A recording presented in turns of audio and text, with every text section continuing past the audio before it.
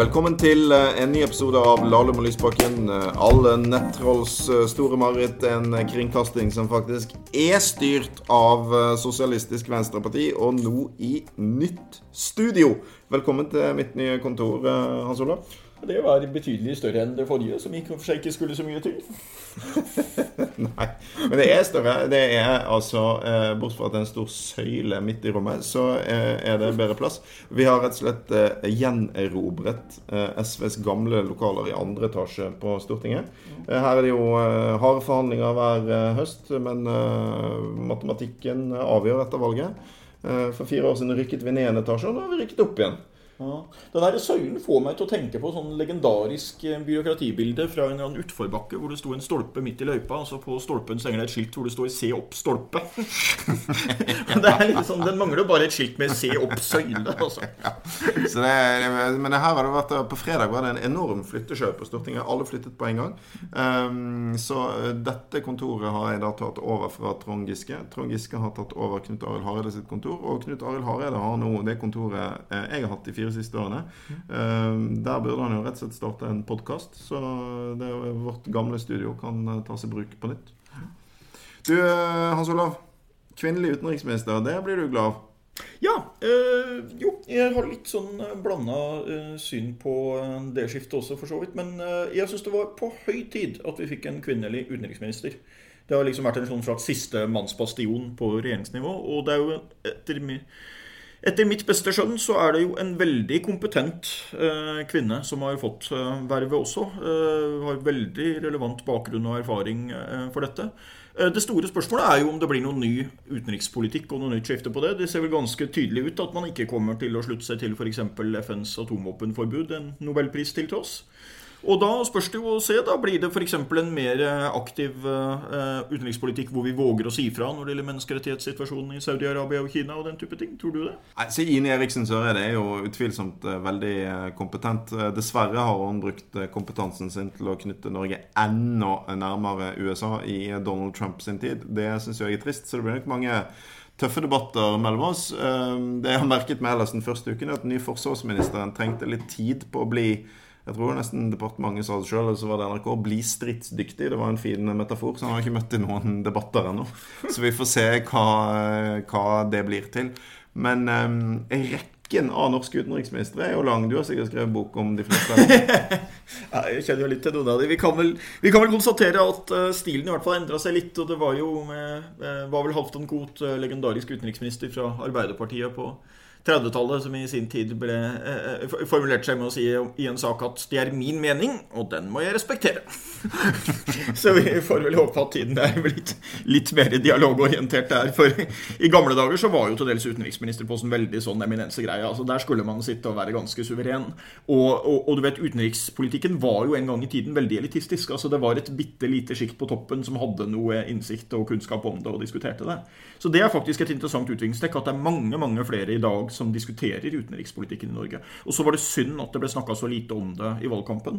Og i det fylket jeg var i Oppland og drev valgkamp, så var det vanskelig nok å få regjeringspartiene til å stille opp i de få debattene vi hadde om utenrikspolitikk. Kanskje du skal skrive en biografi om Børge Brende, noe som han har gått av? Han står vel fortsatt oppe i sitt offentlige virke, hadde jeg nær sagt. Han skal vel videre til... Du skriver bare bøker om folk som døde? Nei, det jo en liten historie, for jeg skulle ut på en svært fasjonabel restaurant i Oslo og feire at en av bøkene mine var blitt ferdig sammen med 3 rådgivere, som alle var unge kvinner, helt tilfeldig, selvfølgelig. Men der ble jeg jo da overfalt midt under middagen på restauranten av en halvfull høyremann, som for øvrig var en trønder med bart, som prøvde å overtale meg til å slutte å skrive romaner, og i stedet skrive en stor biografi om Erna Solberg. Men vi tok det jo med godt humør, alle sammen. Det jo slik man kan oppleve fra ulike folk i ulike partier. Men jeg prøvde vel høflig å si at hun står vel litt for mye opp i det til at det aktuelt på kort sikt. Man vil jo helst kunne oppsummere litt når karrieren nærmer seg slutten, mer enn å skrive om. Sånn det.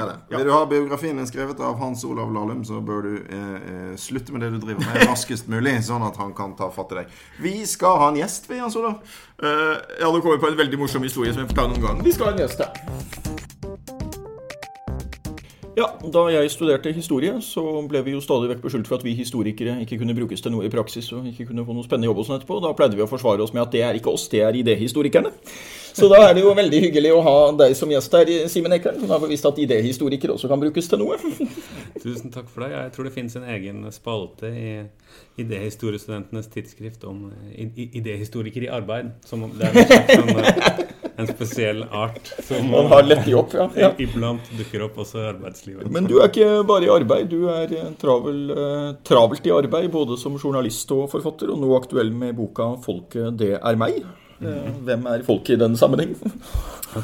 Folket i denne sammenhengen er jo den litt sånn ubestemmelige massen av mennesker som forskjellige politiske bevegelser hevder å representere. Så boka handler jo litt om både kampen om hvem som skal definere hva som er folket og folkelig og folkets bekymringer, og i hvor stor grad liksom enkeltbevegelser kan sies egentlig å være bedre representanter for et ekte folk enn andre partier. Så det er en sånn grunnleggende demokratisk diskusjon i bunnen der da, om bruken av dette folket. Jeg mener jo at disse lederne av forskjellige høyrepopulistiske bevegelser i Europa i veldig stor grad snakker om at de er folkets representant på en måte som ikke alltid er helt redelig da, som jeg også diskuterer med Marine Le Pen her, i hvor stor grad kan du være folkets egentlige talerør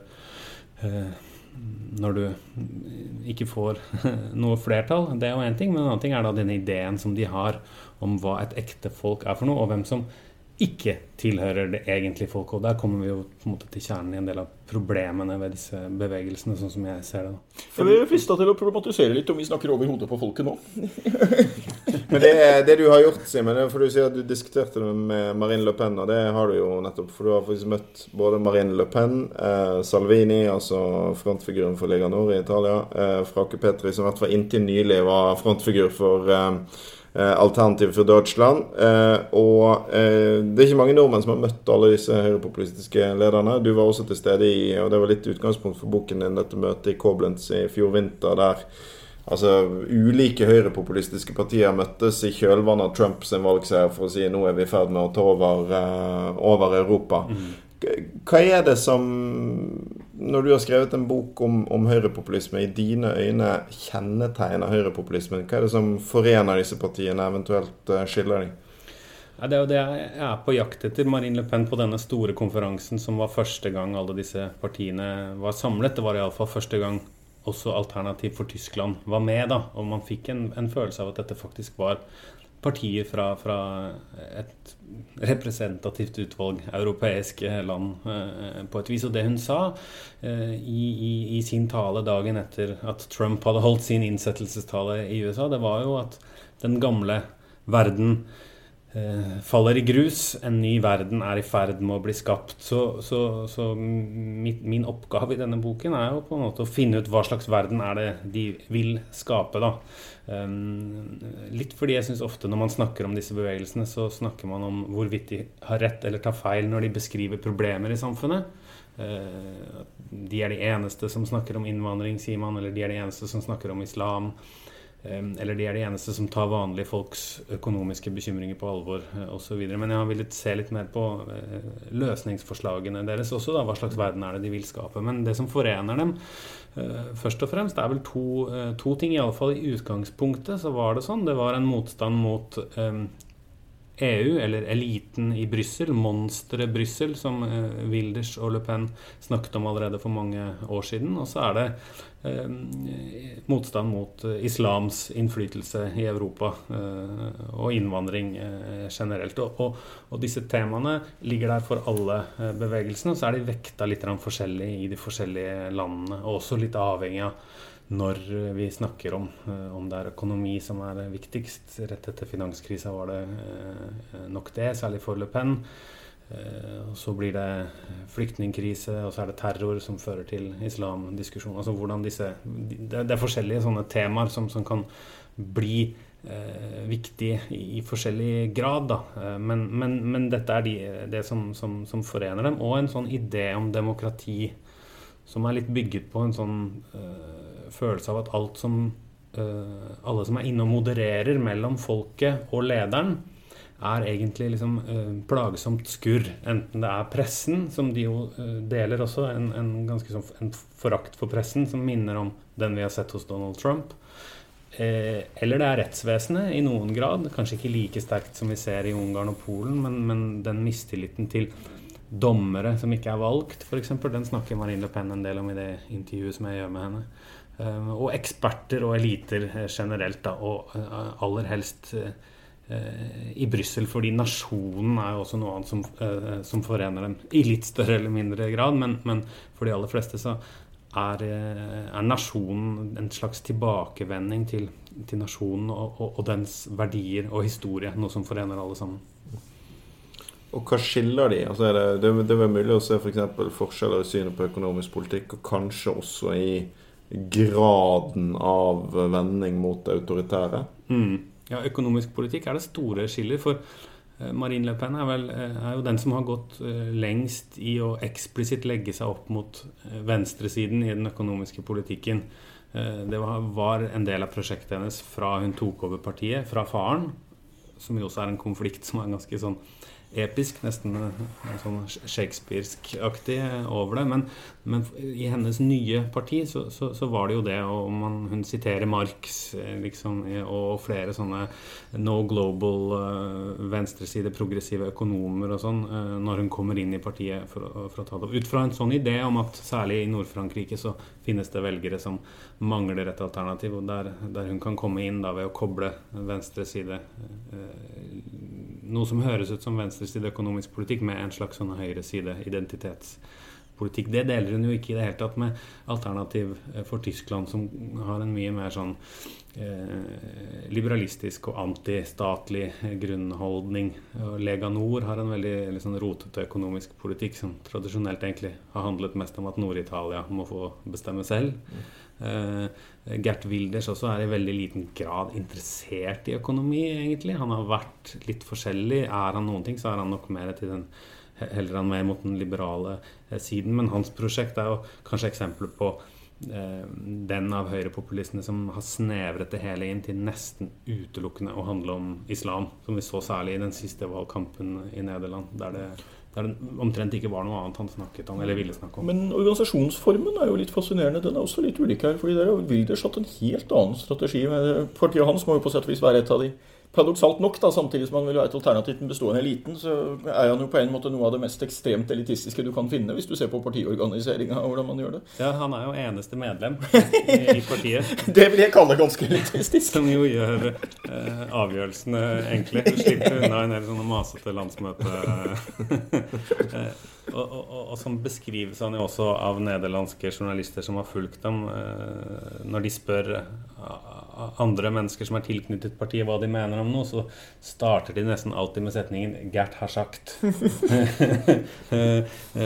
Så det klart, sånn sett så han helt særegen. Nasjonalfront jo i stedet et parti med ganske lange tradisjoner, også ganske lange tradisjoner for voldsomme brudd, splittelser, forskjellige fløyer, en sånn episk kamp om partiets sjel som har pågått fra dag 1, og som i høyeste grad pågår fortsatt nå, da, ikke minst etter at valget ikke gikk helt som de hadde håpet, så det full oppvask på forskjellige nivåer, og folk har gått ut av partiet, og det ser vi også i Alternativ for Tyskland, en voldsom sånn kamp om det veldig unge partiets sjel. Da skal det være parti som det var i starten, først og fremst opptatt av eurosamarbeidet og økonomiske kalkyler, eller skal det være partiet som først og fremst tar inn over seg at Europas befolkning i ferd med å bli byttet ut med muslimer som andre deler her? Eller skal det være partiet som snakker om annen verdenskrig på en annen måte og løfter fram igjen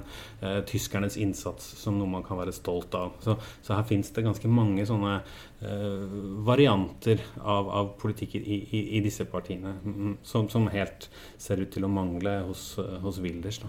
En liten ting på Alternativ for Deutschland, altså der det jo sånn at nå har de kommet kommet inn med faktisk en veldig stor gruppe da. Det jo veldig mange medlemmer av nasjonalforsamlingen i Tyskland. Så de har jo nesten 100 representanter vel gått opp på 90-tallet. Og der forstår jeg at det ganske ulike grupperinger og ganske stor uenighet om strategien videre, hvor du både har noen ganske moderate som ser for seg muligheten for samarbeid med andre partier og komme i posisjon og så videre. Og så noen sånne virkelig harde protestanter, holdt jeg på å si, som står for en sånn ganske ekstrem politikk og dessuten en veldig demonstrativ form. Så det blir veldig spennende å se. Ser man samme delinga der i de andre partiene, tenker du? Unntatt Wilders, hvor det bare han, for så vidt. Ja, det da splittelsene og hvordan man splittes ikke helt ulikt mellom Alternativ for Tyskland og Nasjonal Front, synes jeg. Særlig fordi denne diskusjonen som har blusset opp i Tyskland om krigen og sånn, som Frauke Petry forsøkte å fjerne helt fra partiet. Hun ville jo ha vekk alle disse eldre mennene som kunne mistenkes for å ha nazisympatier. Hun var veldig opptatt av at det umulig hvis vi skal ha et parti som vi kan bygge fremover. Og nå det jo hun som ute da, som har stiftet sitt eget parti, så det finnes en sånn tredjedel omtrent som en sånn radikal fløy, og de finnes jo fortsatt også i Nasjonal Front, selv om det da ofte far Jean-Marie Le Pens gjeng, og at de har blitt mindre viktige også, men så spørsmålet hva det som ekstremt, ikke sant? For Frauke Petry framstod da som en moderat kandidat, fordi hun ikke ville ha denne samtalen om krigen på den måten. Samtidig så jo hun, som nå har 5 barn, ekstremt opptatt av en sånn demografisk dystopi der tyskerne forsvinner og blir erstattet av muslimer. Så når hun snakker om disse tingene, så høres hun jo ikke moderat ut, så det kommer veldig an på hva som ekstremt, og ikke har jo forandret seg da, i europeisk politikk. Hvis det ikke lenger handler om å liksom relativisere jødeutryddelsene, hva handler det om da, og hvem det som moderat, og hvem det som ikke det? Den diskusjonen pågår i flere av disse partiene også. Du skriver jo en del om sånn, hva det som skaper den uroen som gjør at disse partiene kan vokse. Der finnes det jo mange ulike tolkninger av det, men en ting som det vel ganske sånn brei enighet at i hvert fall en faktor i dette økende økonomisk ulikhet, uro, sosial pessimisme i mange europeiske land, som gjør at disse partiene får større rom. Samtidig ser vi at høyresiden veldig opptatt av å flytte den politiske dagsordenen dit at den handler mer og mer om kultur og identitet. Det ser vi i Norge også nå. Jeg opplever at det en slags sånn krig om dagsordenen. Skal den først og fremst handle om økonomi, eller skal den handle om kultur og identitet? Og det vel en sånn veldig sentral ting disse partiene har til felles, at de prøver å få kultur, identitet, religion til å bli hovedkonflikten i samfunnet og i politikken. Ja, men det nok også sånn at mange av partienes velgere vektlegger det i større grad, i alle fall i Alternativ for Tyskland sitt tilfelle nå da. Nasjonalfront litt annerledes der igjen, fordi de har både velgere i nord som mest opptatt av økonomi, og så har de velgere i sør som mest opptatt av kultur. Men jeg tror ikke vi skal undervurdere liksom kraften og styrken i den her religion, kultur, konflikt-biten. Den finnes, og den dyrkes av disse partiene. Og det nok mange som mener at den og liksom migrasjonskrisen som de viktigste driverne akkurat nå, men jeg ser de lærde strides om akkurat det, og det jo vanskelig også, ikke sant? Når man går ut og spør hva det du egentlig, hva grunnen til at du stemmer sånn. Derfor jeg har lagt liksom, vekta litt annerledes i boken, at jeg ser på hva de sier og skriver, og hvem de har vært inspirert av, ut fra en sånn historisk idé om at tekster og bøker og tanker og taler har en effekt da. Og det jo disse bevegelsene også veldig opptatt av. Det har de vært opptatt av helt fra starten av. Samme så vi i USA med Trump og Steve Bannon, som også har snakket veldig mye om dette da han startet Breitbart. At først må vi endre kulturen, så kan vi endre politikken. Så dette i det minste en ganske klar strategi hos disse partiene. Og det tenker jeg det kan være interessant. Derfor kan det være ekstra interessant å se på nettopp hvordan de forsøker å endre ordskiftet da, som jeg tror det jo ikke sånn at de finner opp at liksom problemene ikke finnes, og så finner de dem opp. Da må man jo være liksom gal hvis man tror det, men jeg tror det har en effekt, og jeg tror det et plan, det en plan her, fordi de ideologiske aktører som prøver å endre samfunnet litt utover det at de bare noterer ned folks bekymringer, liksom. Det finnes en linje her, og en verden som de prøver å skape, da, som Marine Le Pen sier. En liten ting vi kanskje kan spørre om, hvor stor egentlig denne trusselen? Altså, noen hevder jo at disse bevegelsene egentlig over høydepunktet nå og på vei ned. Andre hevder jo at det liksom etter Trump og det så kom det en videre inspirasjon. Nå gikk det jo dårlig, men noen valg etterpå så det litt blandet resultater på det. Noen spennende valg å se frem mot der, for eksempel det i Sverige neste år med Sverigedemokratene, som du ikke har skrevet om i denne boka, for så vidt. Men Le Pens skjebne nå illustrerte jo på sett og vis noe at jo, hun gjorde det klart bedre enn partiet hadde gjort under faren. Samtidig så var hun ekstremt langt unna å vinne det presidentvalget til slutt. Og man så noe av det samme mønstret som under faren, at jo, hun har en høyeste tilhengergruppe, den større enn det faren var, men samtidig så det et veldig stort flertall av den franske befolkningen som til syvende og sist da stemmer henne ut. Da. Samtidig så finnes det jo en sånn idé og en analyse om at hvis Macron feiler, så ligger liksom veien åpen. Jeg tror ikke vi skal ta for gitt at det ikke mulig for Marine Le Pen å bli president i Frankrike, selv om det nok ble overdrevet, ikke sant, etter Brexit-sjokket og etter Trumps dramatiske seier og sånn, så ble det jo litt ble overdrevet hvor stor denne trusselen var, og det var også de selv som spilte på dette, at nå det en bølge og det en dominoeffekt og vi ustoppelige og sånn, og det var selvfølgelig aldri sant, men på tilsvarende vis da, så tror jeg jo at den lettelsen mange følte når de ikke vant også overdrevet, og det har vi jo sett i Tyskland og ikke minst i Østerrike og enda lenger øst i Europa at biter av denne idéverdenen ekstremt aktive da, og kommer til å ha en vedvarende innflytelse på europeisk politikk fremover også, så det jo derfor det så viktig å både være klar over hva det og så finne ut på bedre vis hvordan man kan forholde seg til det og møte det da, tror jeg. Hvor langt frykter du at høyrepopulismen vil gå i illiberal antidemokratisk retning? Det kanskje ikke disse partiene som har tatt det lengst, men de som styrer Ungarn og Polen nå, men det så jo beundringen som hos en del også vesteuropeiske høyrepopulistiske partier for Putin, for eksempel. Ja. Det illiberale demokratiet som begrep som du også skriver litt om. Ja. Hvor bekymret du for det? Nei, det klart det jo veldig lett å tenke at det noe sentral- og østeuropeisk over det, og at vi aldri ville akseptert det i Vest-Europa. Og det jo ingen tvil om at de demokratiske institusjonene i et land som Frankrike eller Nederland jo har lengre og tjukkere røtter enn de har i Polen og Ungarn. Men det som du sier, beundringen og analysene av for eksempel rettsvesenets rolle. Da. Den ideen om at hvis man vinner et valg, så skal man vinne ordentlig. Du skal vinne så grundig at du sikrer deg at du ikke taper neste gang. Det jo det vi ser i Polen og Ungarn. Ikke sant? Den ideen der om at seierherren har rett til å endre spillereglene etterpå, klart, den fascinerende for mange, og man flørter i hvert fall åpenlyst med det. Da, Matteo Salvini drar til Moskva med t-skjorte hvor det står 'Jeg på Putins lag', og det gjør han jo først og fremst som et sånt stunt for italiensk presse, men jeg tenker det ville kanskje være litt dumt å ikke lytte til det i det hele tatt da, når det faktisk det de sier, og det jo sånn som en redaktør som intervjuet i Østerrike også, som sa akkurat det, og han har fulgt dette Frihetspartiet helt fra Jörg Haiders tid, og han mente at jeg ser ikke noen grunn til å ikke lytte når de snakker på den måten som de faktisk gjør om en del av de liberale institusjonene som man liker å ta for gitt, så man skal nok ikke overdrive det, men det finnes en fascinasjon der som de dyrker, og som de er interessert i disse tingene, det de. Freiheitliche Partei Østerreich jo et fascinerende tilfelle der. Hvis jeg ikke husker helt feil, så ble de vel dannet ca. 10 år etter krigen med en tidligere krigsforbryter som partileder, og med en av sine store kampsaker var vel at de ville ha fullt amnesti for alle krigsforbrytere eller noe sånt. Så det et parti med en ganske fascinerende historie, det.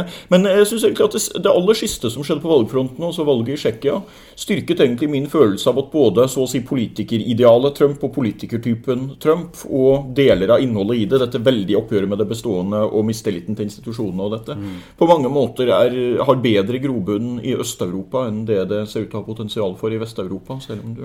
Ja, men samtidig så tenker jeg at valget i Tsjekkia minner jo ikke så rent lite om Silvio Berlusconi heller, som jeg også jo tenker har veldig mange fellestrekk med Trump, selv om man ikke deler en del av de illiberale verdiene, så det jo en annen idé om demokratiet igjen, både liksom i form av den handlekraftige administrerende direktøren som bedre enn det trege politiske livet som surrer det til og aldri kommer fram til noe, og sånn. Denne viljen til å finne noen som kan endre ting på en dramatisk måte, der alle de andre etablerte partiene sitter og ser ut til å være liksom litt enige om at ingenting egentlig kan endres i så veldig stor grad, da, så det jo en sånn fascinasjon for dem som kommer inn og sier jo, det finnes politikk, vi kan endre alt på fullstendig dramatisk vis, bare dere stemmer på meg så skal dere få se liksom, og den kraften tror jeg kan være sterk også i andre land, og det var jo mye av det som gjorde at Berlusconi kom inn, selvfølgelig også på ruinen av et parlamentarisk demokrati som hadde skjemt seg ut i Italia da, i en stor korrupsjonsskandale, men sånne skandaler og store hendelser kan jo finne sted i andre vesteuropeiske land også. Og da liksom scenen liksom klar for noen som har noen sånne en sånn vilje til å ta noen virkelig store grep da, som de sier. Og jeg tror det fascinerende for mange, tanken på at politikken blitt for lik og for intetsigende, og så vil du ha et eller annet, og du vil ha det nå, og du vil ha det voldsomt. Og det jo Trump også litt eksempler på, tenker jeg. Berlusconi var jo på en merkelig måte forut for sin tid. Altså, han kom jo før Trump og før den her andre bølgen, og så var han på en måte nesten borte da det andre dukket opp. Ja, jeg mener jo at han var en foregangsfigur for mange av de delene ved Trump som man ikke alltid snakker om da. Velgeren som sier at han styrtrik og skal gjøre oss også, om ikke like rike, så i alle fall like store og like optimistiske og sånn for eksempel. Siste spørsmål, Simen, før vi må gå til gode ting. Men du har bodd en del år utenfor Norge. Du har skrevet mange bøker om Europa. I denne boken Norge ikke med, men vi jo et av veldig få land i Europa som har, i hvert fall det mange av oss vil mene et høyrepopulistisk parti i regjering. Hvorfor har Norge ingen plass i denne fortellingen? Dels fordi, som du sier, jeg har bodd 5 år i Bryssel og 4 år i Roma, og har vel tenkt at min jobb å rapportere fra Europa og fortelle hva som skjer, og så det opp til leseren å finne ting som ligner, også litt fordi jeg vet av erfaring at hvis man skriver noen ting om Norge, så vil det hele samtalen om boka utelukkende handle om Norge. Så jeg synes det gøy å si at jo, Norge viktig, men det ganske viktig det som skjer andre steder også, og det viktig for oss. Men det jo ikke noe tvil om det. Jeg tenker at dette altså, biter av dette tankemønstre, biter av strategiene som jeg skriver om, hvordan man driver valgkamp, hvordan man dominerer ordskiftet. Alt dette her har vi eksempler på i Norge, og ikke bare i Sylvi Listhaug og Christian Tybring-Gjedde-fløyen av Fremskrittspartiet, men for eksempel denne voldsomme viljen til eller behovet for å dyrke det nasjonale på en annen måte igjen, finner vi jo også hos i juletalen til Helleland, eller i diskusjonene som går helt inn i klassekampen, om ikke vi må passe på å ta nasjonen tilbake, sånn at ikke den forsvinner til andre steder. Så disse debattene jo i høyeste grad levende og veldig viktige i Norge også. Simen Ekan, Folket er meg. Du finner den boken i bokhandelen din. Vi skal skynde oss videre til gode ting, Hans Olav, skal ikke vi det? Ja, Da skal jeg benytte anledningen til å nevne som en god ting at det en veldig spennende ny bokhøst med mange spennende bøker, både skjønnlitteratur og fagbøker. Ikke minst Simen Ekerns Folket, det meg, som jeg nå holder på å lese. Min gode ting en nyhet jeg leste i dag, som i utgangspunktet en dårlig nyhet, for jeg veldig opptatt av å få bygget denne Ringeriksbanen som skal gi oss bedre jernbane mellom Bergen og Oslo. Men under overskriften Salamanderfunn gir trøbbel, så har altså Dagens Næringsliv listet opp alle de ulike rødlisteartene, altså ulike arter som på listen over truede arter, som funnet i dette området, og som fører til at det må gjøres mer planarbeid. Og det da blant annet slank bananslørsopp. Og jeg ble litt sånn lykkelig over å bo i et land som faktisk så opptatt av naturvern at vi tar hensyn til den slanke bananslørsoppen. Simen, har du en god ting? Ja, nå kom jeg på en annen god ting, så jeg skal ta den som jeg nå kom på. Det nemlig et slags fremtidstips. For jeg har en 3 år gammel sønn som egentlig snakker mest italiensk, men det eneste han vil at jeg skal lese for ham Jakob Martin Strids bok om den kjempestore pæra, som en helt fabelaktig bok. Og her om dagen så kom nyheten om at den nå blitt film, og den har hatt premiere i Danmark, så vidt jeg vet, men så vidt jeg forstod på mine undersøkelser, så blir det altså en film som kommer på norske kinoer til våren. Så mitt tips vel egentlig både den boka, og så å glede seg til den filmen kommer, for Strid virkelig en av Skandinavias aller fremste serietegnere og barnebokforfattere, synes jeg. Jeg håper han holder seg litt bedre til boka enn han der Snømannen-filmen gjør noe da. Men altså, den gamle regelen min om at jo lenger unna boka filmen går, jo dårligere blir filmen. Den blir altså stadig vekk styrket med nye eksempler. Men rapportene fra danske medier tyder på at dette bra saker. Ja. Strid var den som stod bak en annen legendarisk barnebok, Mustafas kiosk, som jeg har lest for mine barn. Fantastisk. Simen Ekan, tusen takk for at du ville være med i Lahle med Lysbakken. Vi skal også si takk til dere som hører på. Gi oss veldig gjerne en rating i iTunes. Husk å abonnere i din podcast-app. Vi får bare si ha det da, Sola. Skal du si ha det? Ha det.